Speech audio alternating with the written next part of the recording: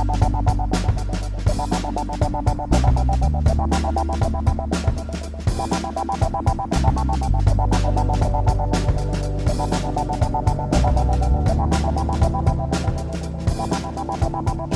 to Nutrition for Mortals, the podcast that says life is too damn short to spend your time and attention worrying about your food choices. So let's take a deep breath and join us, two registered dietitians and friends, as we explore the world of nutrition with a special focus on cultivating a healthy and peaceful relationship with food.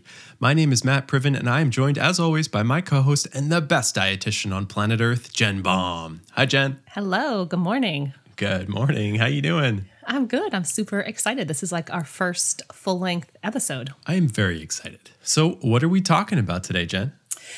Yeah, so I'm really excited because we are going to be digging into a question that I think is really important. And I think it's one that you and I come across quite a bit in practice. And that is, are there really such things as good and bad foods, right? So very often I'll have people come to me, and I'm sure it's the same for you, and they ask the question, is this food good for me, or is this food bad for me? Or the other thing that happens quite often is that people are already doing that type of categorization when they are speaking about food. So they may talk in terms of good, bad foods, clean foods, not clean foods, junk foods, healthy foods. So I think today what we're really interested in is talking about whether or not this categorization is even necessary or helpful when it comes to food and nutrition.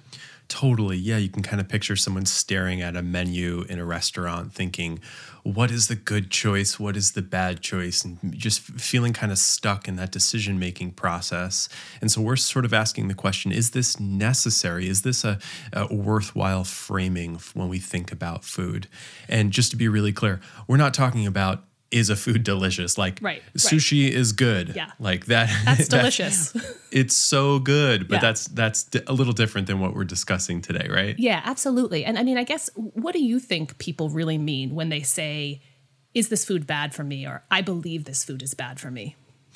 Yeah, that's a great question. You know, you and I have both spoken to so many people about how they feel about their food decisions. And it seems to me that people mean one of three things when they categorize a food as bad.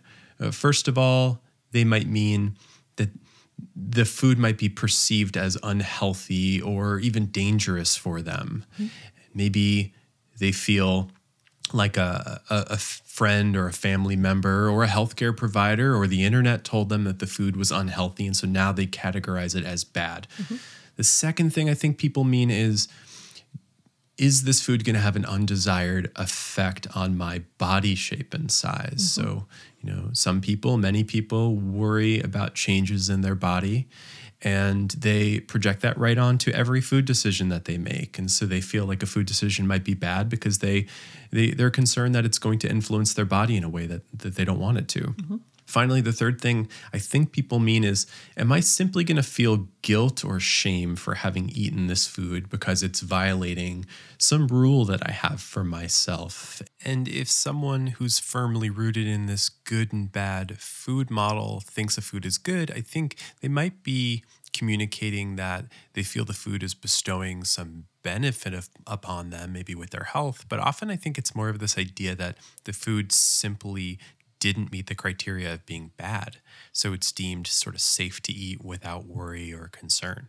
Absolutely. And I think, I think we are, as human beings, very prone to categorization. Like, I think we like to have things placed into neat boxes. And I think that's true when it comes to nutrition. A lot of people are really wanting and craving to be able to place food into very neat check boxes and say, okay, I can eat these foods because they're good for me. These foods aren't good for me, and kind of leave it there. But the truth is that nutrition is so much more complex than that. And while it would be amazing if we could place everything into kind of neat categories, it just is really not the case when it comes to, the nutrition science that we know about thus far. Yeah, totally. It's a unique problem because categorization has been so helpful in human history, being able to distinguish safe from unsafe. Yeah. Like, we're the best at that. Yeah. We're like categorizing machines. Yep. And forever, we've had to distinguish between foods as being poisonous or not poisonous, right? Spoiled, And so now, like spoiled or rotten or not rotten and spoiled. yeah, Yeah. which can be a fine line, right? And so we've gotten really adept at categorizing food, but now we're in this period of time where it's a little more abstract than ever before. We're trying to make this decision about whether a food passes like tests that are more conceptually challenging than just, is this poisonous or not poisonous? But, it makes me think, like, where did this come from? How have we been dealing with this? How long have we been dealing with this? So what have you found out about the history of this? Well, I'm so glad you asked, Matt, because one of the things that I'm always... It's almost like I knew we were going to talk about this. It's almost like you knew we were heading in this direction. One of the things that I am always really fascinated by is how we got to where we are with food and nutrition. And so I really decided to dig into the history of the language that's been used around food. And so I'm totally going to take you on a quick little history lesson. And Please. Some of this stuff was fascinating to me because even I didn't realize how far back some of this stuff went. So when I was kind of going back in time and trying to figure out when good, bad language started to be used around food, I did something similar to a Google timeline search. And what that kind of showed me was that one of the first ways that food was categorized as like bad was this idea of a cheat meal or a cheat food. And that... Oh, really? Yeah. And that language actually was first used in the mid 1910s or so. So we're talking... Damn. Yeah. So we're talking like well over 100 years ago, we started to have food being divided into good, bad categories. Fast forward to about 30 years later, and in 1948, there was actually an article in the Utah Standard Examiner, and this was actually a column written by a doctor. People could actually write into this doctor, and he would answer questions. His name was William Brady. And there was actually a woman who wrote in because she was very upset that her daughter was eating, quote, more junk than food. And I thought this quote from that 1948 article was so interesting because the doctor, Dr. Brady, he writes, what Mrs. H is the woman who wrote in complaining about her daughter eating junk food. Yeah, the concerned mother. He says, what Mrs. H calls junk food, I call cheat foods. This is anything made principally of, number one, white flour, or number two, refined white sugar or syrup.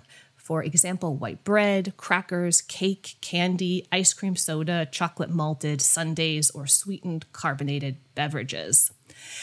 What was so interesting to me is that this is like a prime example of white refined carbohydrates totally being vilified, right? Again, we're talking about 80 years ago at this point. And this is totally the type of categories we still see vilified today. Totally. So over time, how does this develop? Because as time goes on, I'm sure it's a lot easier for messages about good or bad foods to spread throughout the culture. So what comes next after the 40s? Yeah. So the categories continue. So obviously we still hear cheat meals, cheat foods, junk foods. I found the earliest published reference for junk food after that 1948 article came from the Washington Post in 1973, where there was a big headline, how many children are going to fill up on junk foods and be too full to eat a nutritious lunch now? So this continues to the present where we are today. And one of the examples that I pulled out was a recent ad. I think that was released in 2010, 2011. And I want to play it for you because I think it's an excellent, more recent example of how language categorization around food, good, bad, healthy, unhealthy, has just been perpetuated continually in the media. And we're just hammered with this information. And so maybe you can cue that up and we can take a listen. Oh, cheesecake. Okay, what if I just had a small slice? I was good today, I deserve it. Or I could have a medium slice and some celery sticks and they would cancel each other out, right? Or okay, I could have one large slice and jog in place as I eat it. Or okay, how about one large slice while jogging in place followed by 8 celery? Raspberry cheesecake. I've been thinking about this all day. Oh, and you've lost weight. Oh, yeah. Thank you. You're welcome. Yoplait Light with 30 delicious flavors, all around 100 calories each. Yoplait, it is so good. Oh, gosh. So can you, Matt, will you, because people are going to be able to hear but not see, can you kind of set up the visual for this ad? Oh, I'll paint you a picture here. So this is obviously a Yoplait ad, and it is an office environment, and a woman is looking into a refrigerator at a beautiful cheesecake. Beautiful cheesecake. I want cheesecake now. I know, with raspberries on top. It looks so good. And she's eyeing this cheesecake, and she's having this internal dialogue about whether she should or shouldn't eat this food, and sort of compensatory behavior she's going to have to do, like walking it off in order to justify eating it. And then somebody walks over and grabs a cheesecake flavored yogurt, like light yogurt. That's a totally good substitute for a piece of cheesecake. Yeah, definitely. No, it's awesome. It's even better. So then she says, "Oh, but you're eating this and you've lost weight." And of course that woman just interprets that as a compliment and says, "Thank you," and walks away. And then the credits roll. So what was the fate of this ad? Because this seems terrible. Yeah. So this ad is a very extreme example of language around food, and it actually caused a ton of outrage. NEDA, which is the National Eating Disorder Association, really pushed back against Yoplait and actually got them to take down the ad, because NEDA really believed that this ad would be triggering to individuals who suffered from eating disorders, or that an ad like this could actually perpetuate disordered eating, which I do not disagree with. Yeah, and I could see people listening to this going, well, what's the deal? She was trying to just decide for herself if that was like a good decision to make, to eat the cheesecake or not. And, is it triggering? Oh, people can't watch TV anymore because they're going to be triggered.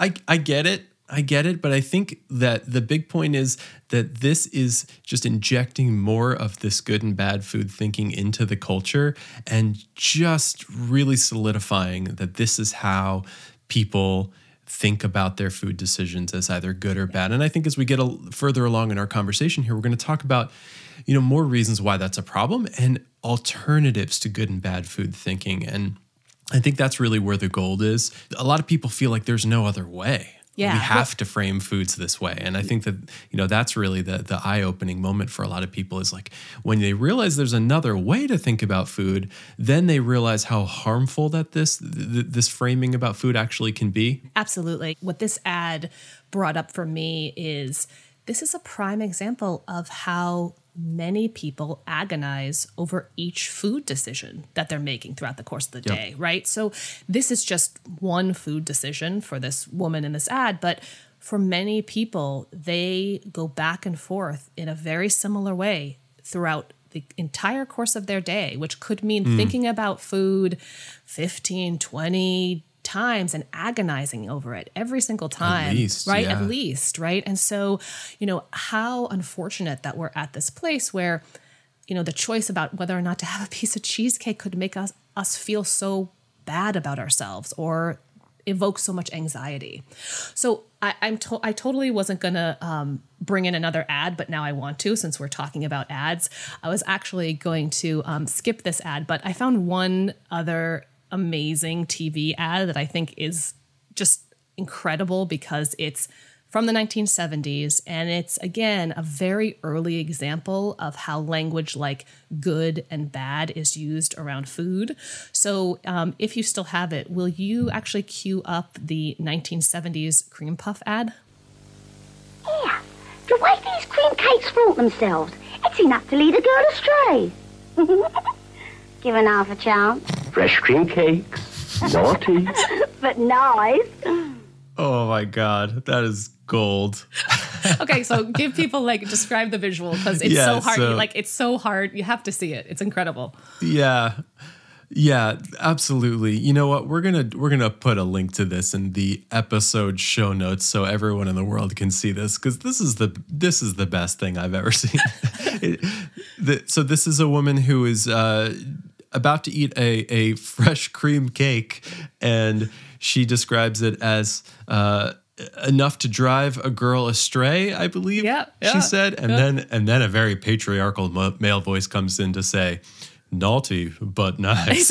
Exactly. Yeah, exactly. Right. So funny and lighthearted to some degree, but also, if this grabbed in the 1970s, there's like everyone's watching the same 5 channels, right? And so I'm sure a lot of people saw this ad and a lot of people said, oh, I guess I'm being naughty I eat, a pastry, right? That's right. Yeah, and there's all sorts of like gendered elements to this. The word naughty is just a little too it's like too much for me. Imbued with like a lot of like they're implying something, I feel like, with there that is. like naughty. Yeah, I don't even want to know what they're implying. Yeah. But I mean, and I great. guess like another great example of how people, all of us, right, have been inundated with this language for well over 100 years. And so really, most of us have never existed in a time where language like good or bad or healthy or unhealthy or naughty or nice wasn't used with food. Yeah, you like that I brought back in naughty? Yeah, let's keep hitting that. Yeah. But so we've been saturated by it for a long time. So it's no wonder that most of us tend to put foods into categories all the time throughout the course of our day, our week, our year, right? It's like a nonstop process that's usually happening for most people in the background, right? Almost like elevator music playing. They are constantly just categorizing foods and trying to make choices based on those categories. Yep. Yeah. Even when you go shopping for food, when you're checking out at the register, there's like 100 magazines there that are telling you about what food is good or bad or what's going to lead to weight gain or weight loss. I mean, do you remember that like book series, Eat This, Not That? Oh, yeah. Oh, vaguely. Was that like, yeah, those were like those like books with like the like big like block letter covers? Yep, exactly. Yeah, there'd be like 2 hamburgers from McDonald's, one's from McDonald's and one's from Burger King, and this is the one that you should eat and this one you shouldn't eat, right? And it was always just a calorie estimation of like, this one's higher calorie, so don't eat it. Choose this other thing that's lower calorie, right? Yeah. But it just permeates our culture in every way. We're just being bombarded with what is the right decision and what is the wrong decision. And I mean, it even extends to our profession of dietetics. You and I are registered dietitians, and the Academy, that is the primary organization that represents us, is the Academy of Nutrition and Dietetics. And their website is eatright.org. Right, yes. I'll say that again. Eatright.org. Right. Right? Yeah. I mean, they chose a domain name and a whole platform that's based around eating correctly as opposed to incorrectly, right? And so you just can't escape it these days. Yeah, I think you make a great point. And both the examples that you just gave, the Eat This, Not That, and eatright.org, both of those are ultra guilt and shame provoking, right? Like it goes back to this question of, will I feel guilt or shame for eating a particular food, right? One of the kind of 3 criteria that you brought up in the beginning that people use to evaluate whether something is good or bad in their eyes. And what's interesting to me is, how could people not feel guilty or ashamed for eating certain foods when we have examples like Eat This, Not That? I mean, that's like a shame book right there, right? And even for eatright.org, totally implies that you're doing something wrong if you're not eating, quote unquote, right. But I think one of the things that is really left out is context, right? We have to consider context when we're thinking about food. One of the examples that I like to use is that I'm going to throw out 2 different foods, right? I'm going to use kale and I'm going to use fried chicken, right? I think kale, obviously something that's typically perceived to be a good food.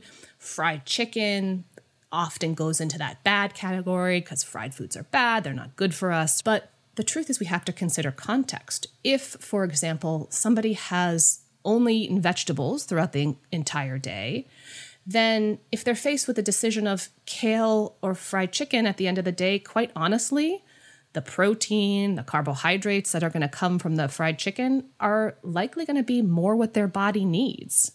And so we can't just pretend that context doesn't matter. I think the other thing that tends to happen is that when people are making a decision about whether or not to eat something, let's take cheesecake, since that was in the Yoplait example, they're really making that decision almost like they're in a vacuum, right? They're like, I'm focusing only on this one food in this one moment. But it totally disregards that over the course of their day, maybe they ate lettuce and then maybe they had rice and then maybe they had chicken and maybe they had, quinoa, right? So they ate lots of other different foods. But in that moment, they're face to face with one food. And that can really be challenging because in that moment, they're not thinking about context. They're just thinking about, should I have this one food that may be bad for me? Yeah, I love the example of, kale and fried chicken because, just to drive that home a little more, I mean, yes, if you need energy, an energy-rich food like fried chicken is going to provide that to you. Yeah. Also, if you've eaten a lot of vegetables that day, eating a bunch of kale might be unhealthy in the sense that it is just too much dang fiber for your body. Right. And now you're going to have some digestive discomfort. Right. Or, you're going to fill your stomach and you're going to fill it with food that's not going to be energy dense. And it's going to be that much harder for you to sort of catch up on your energy demands later on. And so, in that context, absolutely, fried chicken is the good choice, the healthy choice, however you want to use that. It makes me think of another example that I like to bring up to really demonstrate context, which is pizza and caprese sandwiches. Mm-hmm. Yeah. Yep. Right? Which sounds silly, but they're the same thing, right? Like dough, tomato, mozzarella cheese, basil, maybe some basil in there, right? And the ingredients are the same. And people tend to think about these foods quite differently. Like, so the context or the associations people tend to have with pizza is like, I've, had a hard week. I'm tired. I'm just going to order a pizza and kind of give in. And that's going to extend itself to the way that they eat. And so they might eat more than they feel comfortable with. There might be some sort of emotional eating or coping going on that they kind of project onto the pizza. And a caprese sandwich typically is just like lunch. You grab it, Panera Bread or wherever you go to grab a sandwich, right?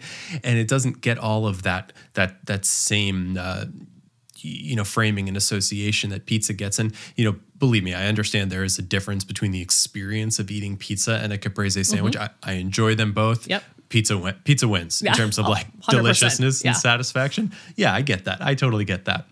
But a couple points being, one, if you're listening to this and you're thinking, but pizza's so greasy, the grease was in the mozzarella. Yeah. It just got cooked out when you baked it, right? It really is the same thing. I think the other thing people would think is, but I eat so much more pizza than I do caprese sandwich. So that's what makes it bad. And my response to that would be, that's not what we're talking about right now. Yeah. We're talking about the feeling you get when you think about that food. And there's going to be some downstream effects on how you behave based on the associations you have with said food. Yeah, absolutely. And I think that gets into a much bigger aspect of this question, which is that most people, when they are applying or labeling food as good and bad, it goes far beyond that, right? So I think what's happening is that people are ascribing morality to those foods. So if I eat fried chicken, I'm bad. I was bad that day. And if I ate the kale salad, it was good, I was good, right? So it transcends the food itself. And now it becomes a larger question of, I'm a good or bad person because I've eaten X or Y. Right. Yeah, I love that point. I mean, it really breaks this into two pieces. There's the morality piece of it, and then there's the separate healthfulness question. Right. Like, is what I'm eating healthy or unhealthy?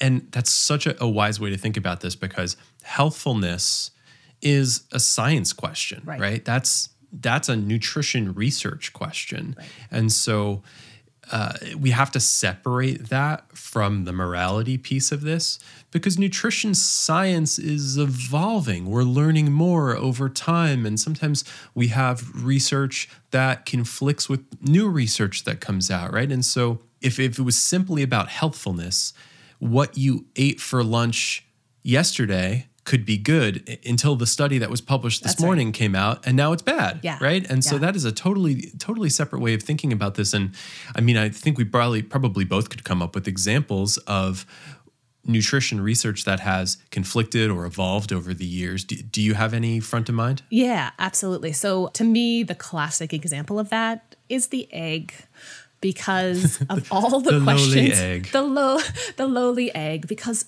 I get this question all the time from people. Are eggs good? Should I be eating eggs, right? Yep. And it's no wonder that people are confused. So I found this great article that was called The 50-Year Rehabilitation of the Egg. I mean, great title, right? I mean, amazing title right off the bat. But the article really went back through some of the history of the nutrition science around eggs. So just to give you a totally brief overview here, in 1968, the American Heart Association announced a recommendation based on the research of that time, right? So this kind of decision is coming from the body of research that existed in 1968. And the recommendation from the American Heart Association was that individuals consume less than 300 milligrams of dietary cholesterol per day and have no more than 3 whole eggs per week.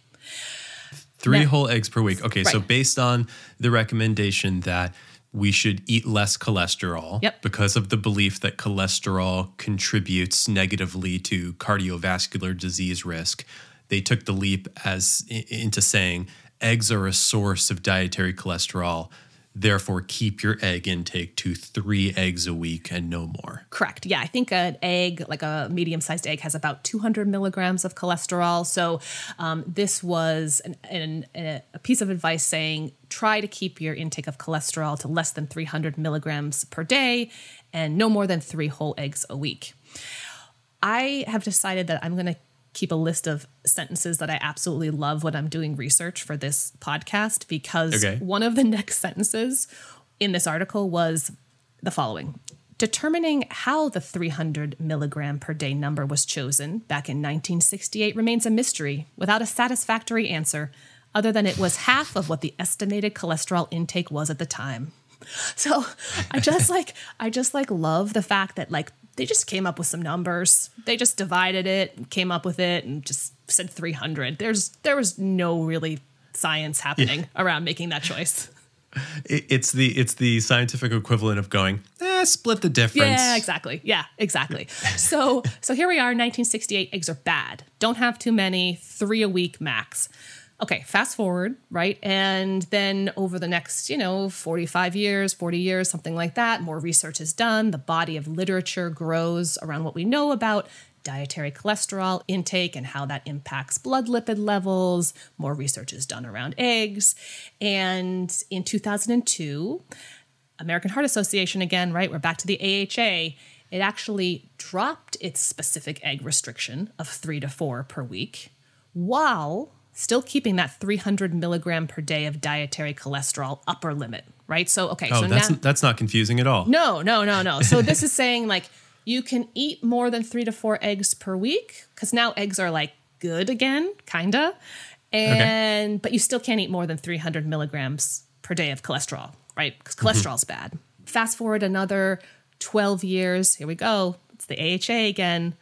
Okay. They come out and they say there is insufficient evidence to determine whether lowering dietary cholesterol actually reduces LDL. LDL is the cholesterol that typically gets the rap as the bad cholesterol, right? And so here they're making an announcement that they're not even sure whether or not dietary cholesterol impacts blood lipid levels at all.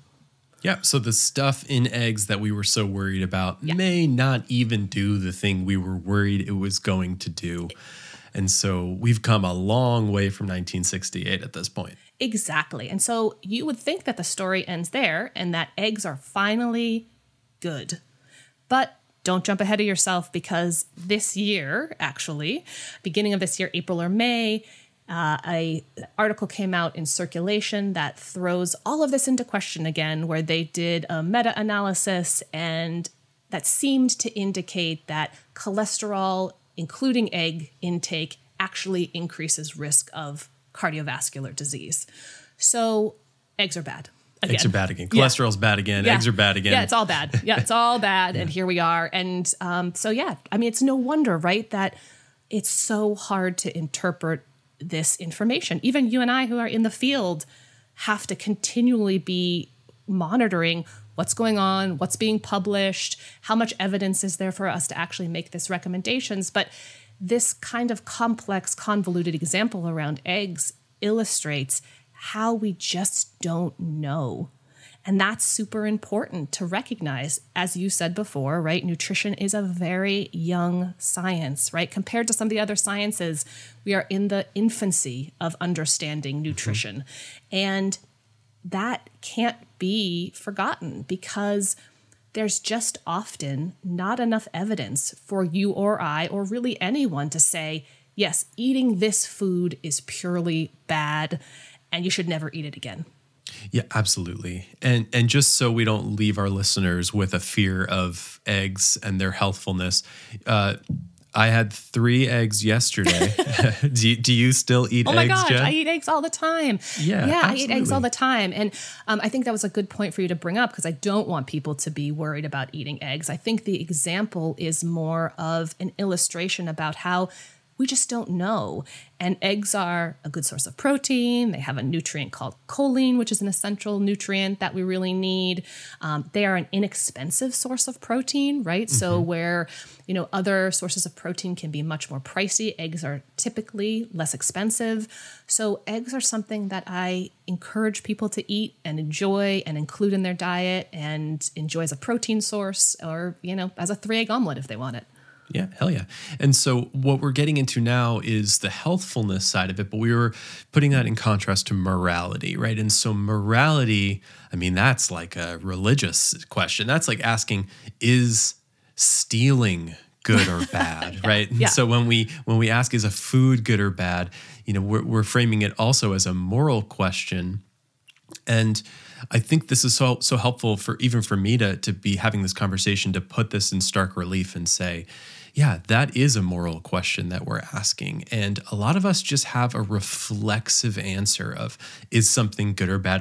We have a gut feeling. Mm-hmm. And there's a lot of factors that lead up to that gut feeling about what's good or bad to eat. But it is a gut feeling, and that is not based entirely on healthfulness and nutrition science. It's just a reflexive answer, as if you were asking, is it okay to lie, or should we, right, thou shalt not lie, right? Right. And so, and the other thing it makes me think too is there's a morality to how we think about body shape and size, mm-hmm, that can't be ignored in this conversation. I spoke earlier about how one of the things people consider when they're asking, is a food bad, is this going to have an undesired effect on my body shape and size? Well, that also, paints certain body shapes and size as morally unacceptable. And I think I know you, Jen, well enough to know that you don't agree with that framing. And I certainly don't agree with that framing.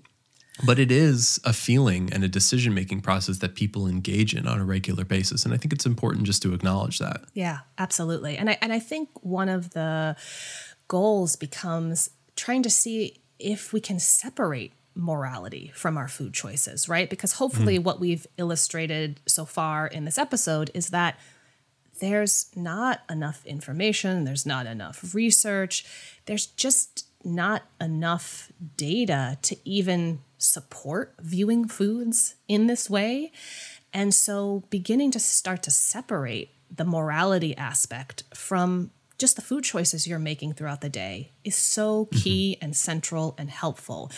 I think that's a great transition to talking about what are some of the real world problems with good and bad food thinking? Because we've talked about how this permeates the culture, but let's just kind of get into the nitty gritty here. Like, why is this such a problem, really? What are some examples of how this really manifests negatively for us? Yeah, well, I think that the impacts of this type of categorization can be significant, right? So I think when we're viewing foods as good or bad, I think it can increase the likelihood that someone will have a disordered relationship with food. They may have something like that we would call orthorexia, where they are making very, very extreme food choices based on their perceived healthfulness of that food. It's essentially an eating disorder that evolves because people are trying to be ultra healthy about their food intake.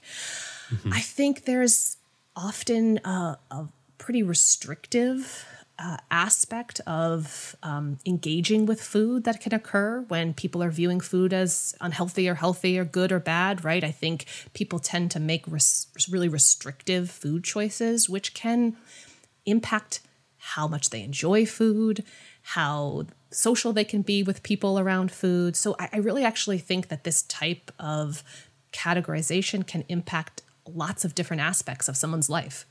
Yeah, it really interferes in people's lives in ways that maybe they don't even realize, because they don't realize there's another way to view food. Mm-hmm. They feel like this is inevitable. And you mentioned sort of the restrictive nature of trying to be good and not bad with your food choices. And I think for a lot of people, it leads to reactive eating, where every food decision is a response to whether or not they feel like they're being good or bad, or whether their previous food decision has been good or bad. And so people tend to just ping pong back and forth between good and bad behaviors. And so every food decision is so reactive, and it's really not made from a place of what's going to make me feel good in my body, what's going to give me energy, what's going to be really satisfying to eat right now based on what flavors I've had recently and what might be really novel and interesting right now. I mean, there's all these other ways to think about food, but when we're stuck in good and bad food thinking, everything is so reactive. And this framing for food, it occurs to me, also gives corporations a big leg up, right? Because when you start to frame foods as good or bad, you've created a problem, and now you can sell people a bunch of stuff, right? I mean, we've all seen products that prey on our guilt and shame about our food decisions, right? Like, one example I always laugh at walking through Trader Joe's is their reduced guilt line of products. Yeah.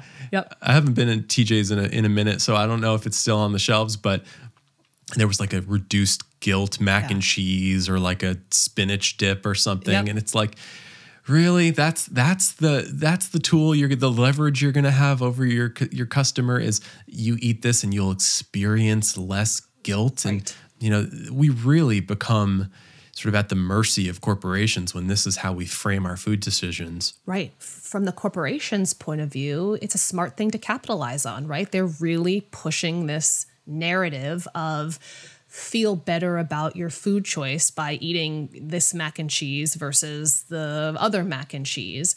And so from a marketing standpoint, it's really smart. But the unfortunate piece is that we shouldn't be in a place where we're influenced to feel those strong negative emotions by having a bowl of macaroni and cheese. Yeah. Yes, absolutely. And it has this paradoxical effect, I think, that people tend to overlook, which is when we ask ourselves the question, does trying to be good actually lead to more good behavior? I think people have an internal and an intuitive understanding that a lot of times it actually doesn't. And there's like the paradoxical bad behavior, the sort of rebellious bad behavior of like, I don't have the willpower or capacity to be good right now, so I'm going to be bad. And then I'm going to continue to be quote unquote bad until I get good again on Monday or when this vacation's over, right? Which really gets into this question of, are your decisions being made from a place of not only permission to eat what you want, but unconditional permission, as opposed to conditional permission, where you've put conditions on yourself saying, I can eat cheesecake if I'm on vacation, or if it's the weekend, or if I've been good all day with my food decisions, right? But that's in contrast to unconditional permission. So Jen, tell me, what do we mean when we say unconditional permission? Yeah, so I think that's a phrase that you and I use a lot and we really firmly believe in. And it's essentially allowing yourself and giving yourself permission to really pay attention to what your body is asking for in a particular moment, listening to the cues that your body is giving you, and making food choices based on your internal cues rather than what you and I would categorize as external cues, right? So an external cue is anything kind of outside your own body that influences your food choice. And those could be social media, they could be the packaging on Trader Joe's mac and cheese, it could be the number you saw on the scale. Whereas unconditional permission to eat is really paying attention to the internal signals of your body and making choices based off of those, because I think you and I would both say that we believe our bodies are the best indicators of our needs in a given moment. Absolutely. And that is potentially a controversial statement to make for those uninitiated in the concept of intuitive eating. So I will just say we're going to talk a lot more about intuitive eating and permission and the distinction between conditional and unconditional permission in the future, and really dig into this.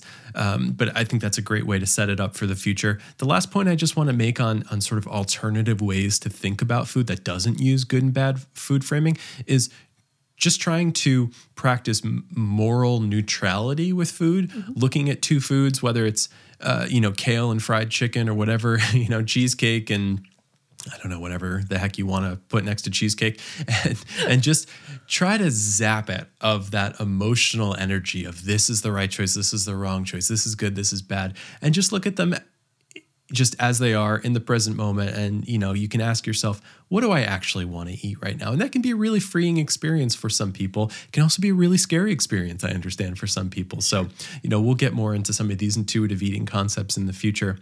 But Jen, I how I mentioned earlier that the Academy of Nutrition and Dietetics, their domain is eatright.org? Yes, I remember that. the thing I mentioned just earlier. Yep. So it got me thinking, is there an eatwrong.org? And what was your conclusion? The domain is available. So I have purchased eatwrong.org and written a little letter to the Academy based on some of the topics we discussed today. So if you're listening to this, go check out eatwrong.org. And let me tell you, all of this work we were doing today, sharing these helpful ideas with the people, really has my appetite going. So you know what I'm in the mood for right now? What are you in the mood for? Fresh cream cakes. The best ad ever. See you next time. See you, Matt.